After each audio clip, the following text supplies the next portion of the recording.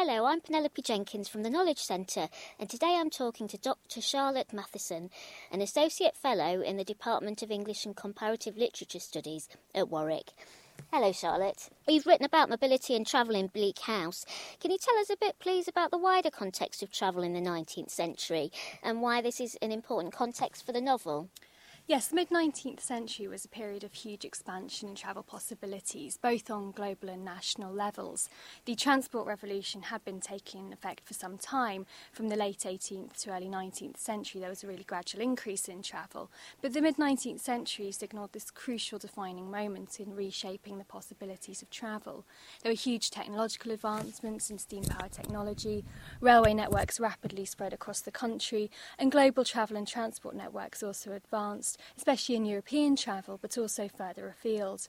And so in Dickens's novels, we repeatedly see characters go to places like India, China, Australia. We've got Woodcourt in Bleak House, Jack Maldon, David Copperfield, Micawber's in David Copperfield as well. So there's this sense throughout the novels, surrounding the novels, that the world is becoming more connected, more contracted even, and a sense of real possibility, but also anxiety for Britons. There's this constant tension between embracing or resisting the possibility of travel. And what is it about Bleak House that sparked your academic interest? Ostensibly, Bleak House isn't really about travel in any real sense. The movements of the main characters are really restricted between three key locations. We've got London, Bleak House and Chesney Wold, and a couple of instances of global travel such as Woodcourt or the Deadlocks go to Paris. But on an initial reading, it doesn't really seem to demonstrate much engagement with wider travel culture, and indeed critics have often noticed that this is one of Dickens's most restrictively national of novels. But what really struck me as fascinating about the novel is as you read it more and more, you notice just how mobile everyone is. It's really a novel in which mobility absolutely permeates the text. There's a vast number of characters throughout Bleak House and nearly everyone moves. And it's not just the fact that they move as such, it's that this is always depicted in an interesting way. Characters are often described through their mobility. It's used as a facet of class differences or as a metaphorical descriptive term. So mobility is really permeating the text on a lot of different levels. And whilst in a lot of ways it's not surprising that there should be such a variety of mobility, given that the novel is composed of such a vast network of socially diverse characters, who all obviously have to be brought into contact with one another, what I really found through researching this was that mobility comes to form a preoccupation of the novel's representational strategies. It's a surface-level concern. It repeatedly draws us to look further into how these different forms of mobility operate.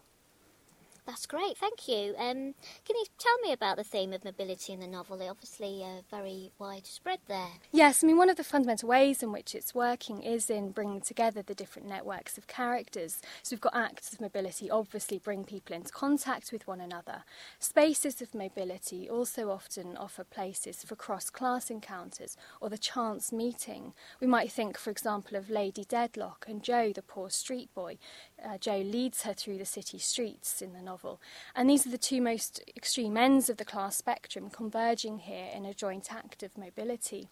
And Joe is really an interesting example in the novel because he shows that mobility isn't just incidental to this network. It's not just an obvious facet of it, but that the novel is really making use of specific types of mobility to particular effect.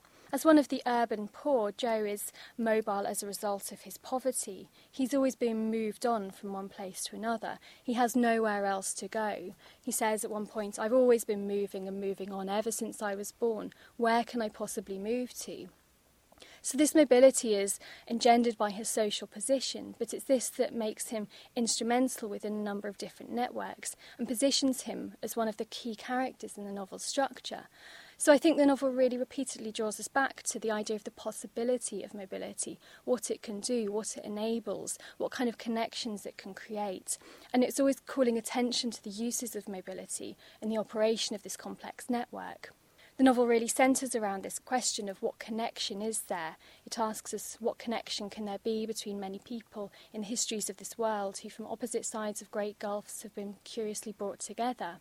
And the novel keeps answering to us mobility. It's not just the connections themselves, it's the movements that produce those connections that really come to be of central importance and interest throughout the novel. How does mobility interact with the social project of the novel? One of the things that Dickens was doing with Bleak House is constructing a vision of British culture which really encompasses an array of characters from a variety of different social levels and backgrounds. And he's showing how they're all interconnected with one another. So the roots of these connections therefore lie in mobility. But mobility also operates as a crucial mode through which the novel plays out its critique of contemporary society and social inequality. By depicting every character through a particular type of mobility which accords with their social status, mobility really becomes a means of contrasting and drawing attention to social inequality. It makes visible that inequality and the effects that it has.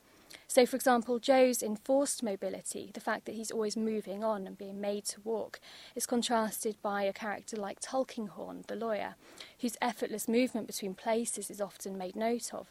He's described as melting in and out of Chesney Wold and London, as if he's never been away. He's always slipping and sliding between different places in this really effortless manner. And so he really has command over his movements and the space through which he moves. And so the novel's showing us through mobility, through these contrasting types of mobility, the effects of social inequality in terms of who has control over space, their movements and how they can operate. So, you've said the poor have to move, mainly around London. What about global travel for the richer characters? Yes, well, there are some instances of movement beyond Britain. The Deadlocks, for example, because of their social position, they too journey between Paris and London. We've got Woodcourt, who goes to India as a ship surgeon. Again, we've got their mobility for work. He goes to India for the possibilities of work. So these are structurally important journeys. So we might think, for example, of what happens as a result of Woodcourt being removed from the narrative and how that allows for certain developments on Esther's part. But typically of many Victorian novels, we don't actually follow those journeys in the course of the narrative. We don't see what happens on them for the most part. And the novel really demonstrates some ambivalence around global travel in doing this, but also near the end of the novel we might think of that scene where Esther visits Deal, situated on the Kent coast, so she travels to the borders of England. And as she walks along the beach, there's this image of the coast being shrouded in fog. It's protected from what lies beyond the shore. There's this real sense that Britain is encompassed by this protective fog. And then as she walks on, there's this wonderful image of the fog beginning to rise, and Dickens describes how it rises like a curtain, so that great numbers of ships become visible, all lined up along the shore waiting to come closer. And there's this real sense in this scene that the global is not only close at hand, but also pressing in upon Britain. And it's really only a matter of time before that border, the fog, breaks down. And there's this sense throughout the passage of the dissolution of the fog and the global kind of gradually encroaching closer. And so the novel retreats from this. It constructs instead an idea of a tight, interconnected Britain, a mobile Britain, which is brought together through its mobile networks. And it's not really then until Little Dorrit that Dickens really begins to engage with the possibilities of global travel. Well, thank you ever so much for talking to us today, Charlotte. There are more podcasts and features celebrating Dickens's life and work at www.warwick.ac.uk/Dickens.